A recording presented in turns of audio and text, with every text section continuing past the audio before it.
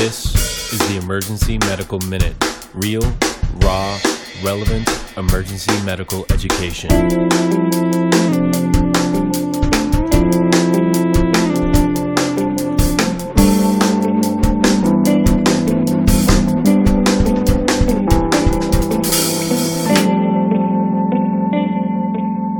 Please enjoy the show. How many of you have been to a brewcast before, by the way? Okay, great. I see some hands. I see a lot of new listeners. So, first of all, this is how we believe that medicine and medical education should be done. It should be done in a fun space. You should have a drink in your hand. You should be surrounded by friends. And then we should be ready to nerd out really hardcore on really interesting subjects. And marijuana is one of them, okay? So, marijuana. People have very strong opinions about marijuana. You've probably talked with a lot of friends. You guys living here in Colorado probably get a lot of questions from friends about what it's like to be in the first state where marijuana is basically a recreational drug, where people can go to a dispensary and to buy it, right? There's a lot of preconceived conceptions about marijuana. So let's just talk facts. Let's begin this with nothing but facts, okay? Fact, that in the country right now, there's no faster growing business than marijuana and medical marijuana, right? Fact, here in Colorado, at the beginning of 2016, there were 424 medical dispensaries and recreational dispensaries. Let's put that into context. That's more than twice the amount of Starbucks and more than twice the amount of McDonald's in this state, right? Marijuana makes a lot of money for Colorado. For the last 11 months, the marijuana industry has brought in greater than $100,000 per month. And when you talk about something that gets taxed at around 25 to 30%, that's around 25 to 30 million a month in revenue for the state. Fact, in medicine, we have not made up our minds about marijuana. And in fact, we just don't know a lot about it. So when there's something that we don't know a lot about, a great place to begin is with our history and with the history of marijuana and why this is such a controversial medication, drug, plant, right? So how long have we been using marijuana for, by the way? Any ideas? Forever. Forever is a great quote, right? So it's in the Bible. It's used by the ancient Egyptians. The first usage of marijuana is actually all the way back to the ancient Chinese, where it's around 2,900 BC. So we have around almost 5,000 years of using this plant as a medicine, okay? Now, who cares about all that foreign stuff? We care about America, right? America is where it's at. So, and plus, I've got 15 minutes. I can't cover that whole history. So we're just going to start right here in the good old U.S. of A. And marijuana here, which wasn't called marijuana, cannabis or hemp, has been here since Jamestown. Since Jamestown, it was one of our biggest cash crops. Who grew marijuana? At Mount Vernon, George Washington grew marijuana, right? At Monticello, Jefferson grew marijuana. If you walked around their gardens, you'd see pretty big hemp plants, mostly grown for rope, but George Washington was very interested in the medical applications of this potential plant or drug. In the United States, kind of in the wild days of medicine, where you had basically a growing pharmacopoeia of medicines, marijuana is one of the earlier drugs that we've used. Marijuana was used pretty widely. Tincture of cannabis or tincture of hemp was used to treat all types of things from colic to menstrual cramps to typhus to tetanus. Wow, what a miracle drug, right? We got tetanus, give them some marijuana, to pain, right? But this is one of our go-to drugs, along with cocaine, along with alcohol. Whiskey was actually a drug that we use commonly, and along with opium. So in the early days of medicine, where we didn't have all these synthetic things, we used to use a lot of different pharmacologic agents that right now we'd classify as narcotics. And we use them for a variety of different things. 1942, marijuana disappeared from the books. Marijuana was no longer listed as a medication that doctors should prescribe or could prescribe. How did that happen? That's a really, really interesting story. First, who's the guy on the bottom left? That's Pancho Villa, right? So there's a few forces that kind of happened that brought us to where marijuana was illegal. Really fascinating history. First of all, the Civil War, right? Civil War was one of the lowest points in American history. Really violent, very traumatic event. Afterwards, we saw this big rise in not only morphine use, but in basically alcohol use and a lot of illicit drugs. And from that kind of overusage came the prohibition movement, where Americans wanted to get pure, to get everything that was an intoxicant out of American life. So that culminated with alcohol. It also culminated in us kind of restricting the use of opioids. And finally, it started with marijuana.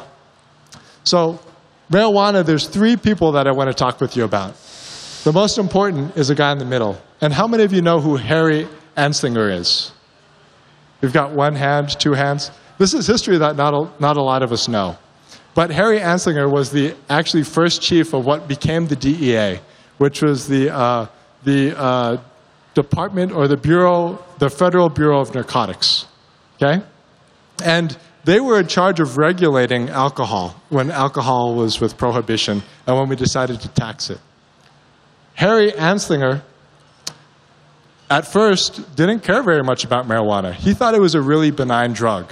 But then when prohibition ended, there was a question about whether we really needed this Federal Bureau of Narcotics. So one of the things that he did to, say preserve his job, etc., was he looked at a new threat or a perceived threat and said, well, this marijuana stuff could be bad. We've got around 1 million people who immigrated from Mexico during the Civil War to the United States. There was a good amount of xenophobia and, frankly, racism during that time that said, hey, these guys are smoking a lot of marijuana, and marijuana, therefore, should be pretty evil. And they made up three principal lies about marijuana, right? The first was they called it loco weed. They said this is stuff that when people smoke it, they go insane. They go insane, they butcher their families, they kill police officers. This turns, just one cigarette can turn a good man into a bad man. And this was plastered all over the news, right? So that's one of the things with propaganda that they spread, that marijuana is extremely dangerous because it makes you friggin' crazy. What else did they say? There's great racist undertones to this. Harry Anslinger called this loco weed. Why do we call it marijuana instead of cannabis? Because marijuana sounds foreign, where cannabis or hemp have been used in our lexicon for decades and eons. So marijuana sounded foreign. This is something from away. This is from Maria and Juana, which is one of the, quote-unquote places that marijuana, that term is supposed to come from. And one of the biggest risks, when he stood in front of Congress, Harry Anslinger said, the biggest risk about marijuana is it makes darkies think that they're equal to white people. Holy crap, right? You got to remember, this is back in Jim Crow. This is a different age. And Caucasian Americans, xenophobia, racism ruled the day. So if a black man or a Mexican man thought that he was equal to a white man, this was a dangerous drug. And the perverse, the perverse effects that this drug has on the inferior subjugate races. Wow. Right? The last thing that he said, besides the racist undertones, and besides the fact that it made people crazy and degenerate, was that it made white women have sex with anyone, made people act crazy. And again, this is prohibition times, right? We're a Protestant nation with pretty conservative values, and this was a bad thing. So this culminated in the 1937 in the Marijuana Tax Act, because this was still a drug. You guys as doctors and pharmacists were still prescribing this for a variety of different things. But this act sought to make it illegal in every state, and then it sought to do something that every medical provider hates. One, add a bunch of paperwork to what you do, and then add a bunch of taxes to what you do, because it would tax you for being a prescriber of marijuana. Now, when they came up with this act, guess who opposed it? The AMA, right? The AMA, the big house of medicine, actually opposed it. That gentleman in the corner, Dr. Woodward, came out and said, what the heck are you guys talking about? All those things you talked about aren't the experience that we've had with marijuana. They got a board of 34 pharmacists together, and 33 of 34 said, hey, this stuff shouldn't be illegal. In fact, we use this all the time in medicine to treat people with illness. That was brushed over. The Marijuana Tax Act passed, right? The first person arrested was the guy on the left. He actually became the first arrest of medical marijuana, and the year was passed of 1937. His name was Samuel Caldwell. Okay? So this begins a time where medical marijuana leaves medicine. One of our drugs that we use most often leaves medicine altogether because it was taxed too much. And in 1948, it leaves the U.S. pharmacopoeia. It disappears. So marijuana is not heard from for a while. Maybe in the 60s, some hippies smoke it, etc. But in terms of a legislative drug, it's not part of medicine. 1970. So 1937 is the first date you should know about. 1970 is the next. And we get to all our R's, right? And there's 3 R's that you should know about. The first one, who is that? That's Richard Nixon, right? And Richard Nixon, one of the big things he wants to do is a war on drugs. So he comes out with what's called the Controlled Substances Act. This is where we get Schedule 1 through Schedule 5 drugs in the Controlled Substances Act. Okay? The next guy, who's in the middle, is another guy called Raymond Edberg. Raymond is a physician. He was actually the physician to MacArthur. And when they started coming out in 1970 with this bill, the Controlled Substances Act, they asked him, what should we schedule marijuana as? And what he said was, why don't we schedule it as a Schedule 1 drug? But we know that we've got a big study going out, and if we need to reschedule it, we can. Who was the person doing the big study? That's the last guy at the end, Schaefer, right? And he was actually the governor of Pennsylvania, and he had the Schaefer Committee, which studied marijuana over the course of years. And in 1972, the Schaefer Report came out.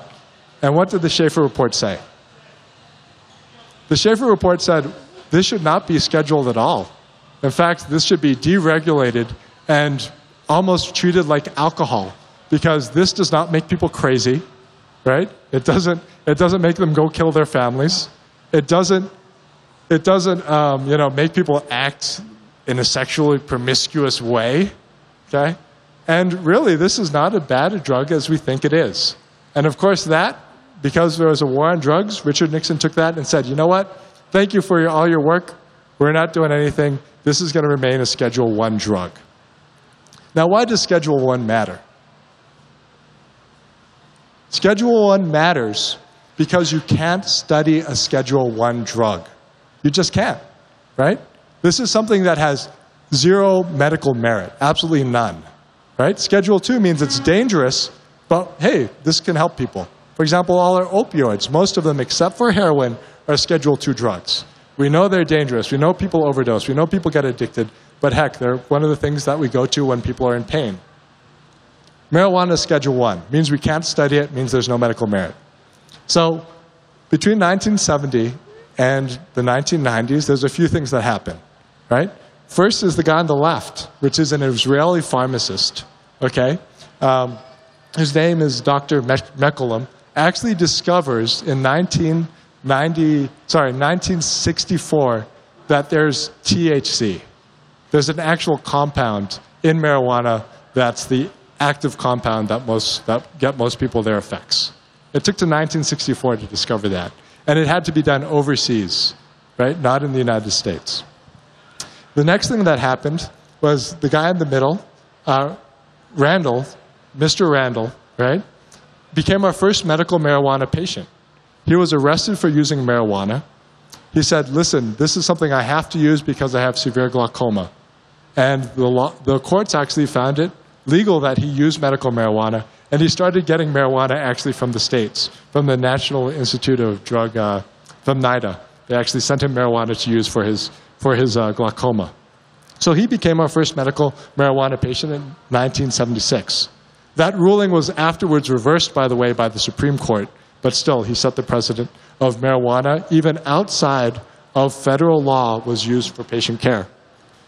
And then finally, in the 1980s, we had a few huge epidemics. One of them was HIV/AIDS, right? And this was a terrible epidemic. Lots of people died, and died in horrific ways, including AIDS wasting. And Marinol came out, which is synthetic THC, and it was actually approved for two things. One was AIDS wasting to stimulate appetite, and the second was with cancer and chemotherapy, to use it for nausea and vomiting, which could not be controlled by regular medicines. Between that time and now, we've had this big boom where the legislature has been much further ahead of medicine in terms of what it thinks about marijuana. The legislature in 1996 in California said, you know what, we're going to approve medical marijuana. I know it's Schedule 1, but we're going to approve it in the state of California. Here in Colorado, we did the same in 2000.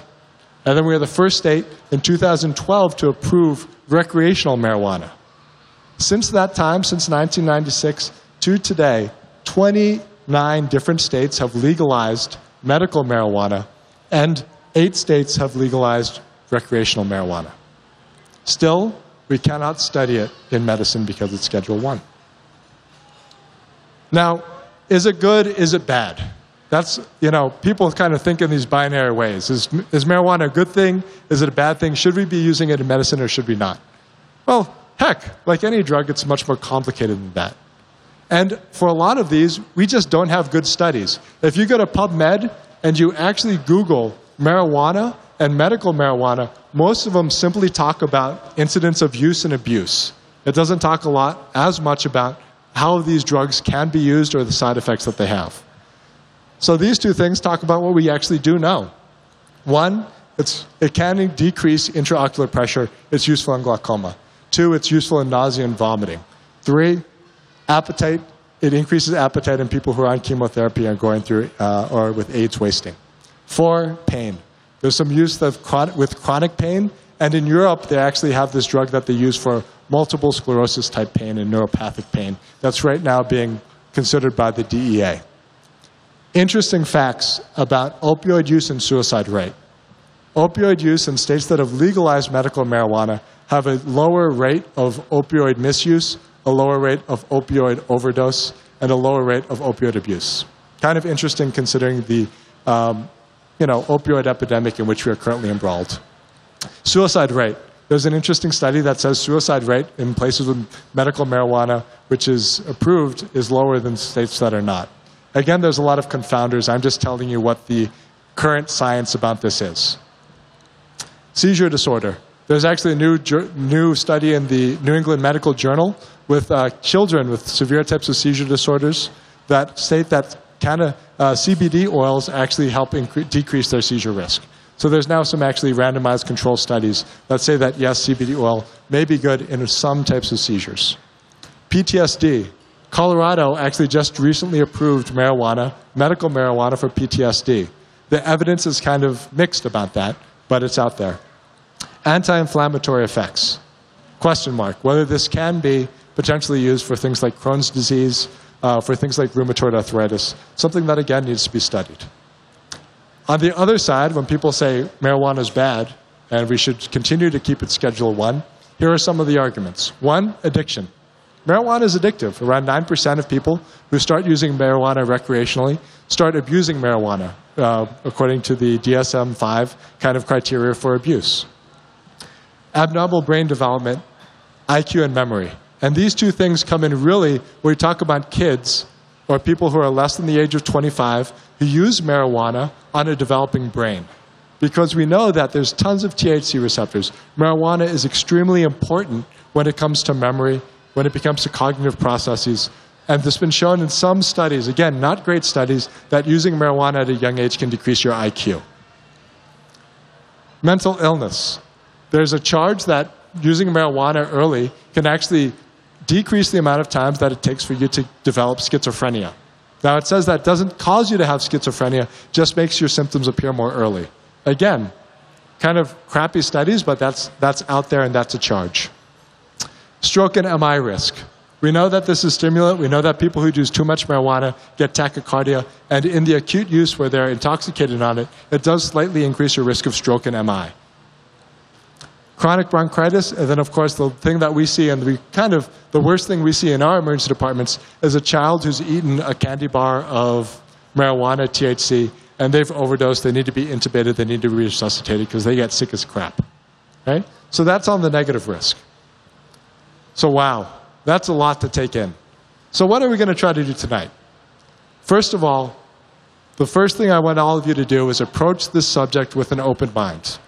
We're going to talk about some of the dangers of marijuana. We're going to talk about some of the good parts of marijuana and have some personal experiences by doctors who prescribe it, by patients who use it. And I want you to just listen to everyone's story, to not form an opinion until you've heard all the facts, and then to approach that opinion without judgment.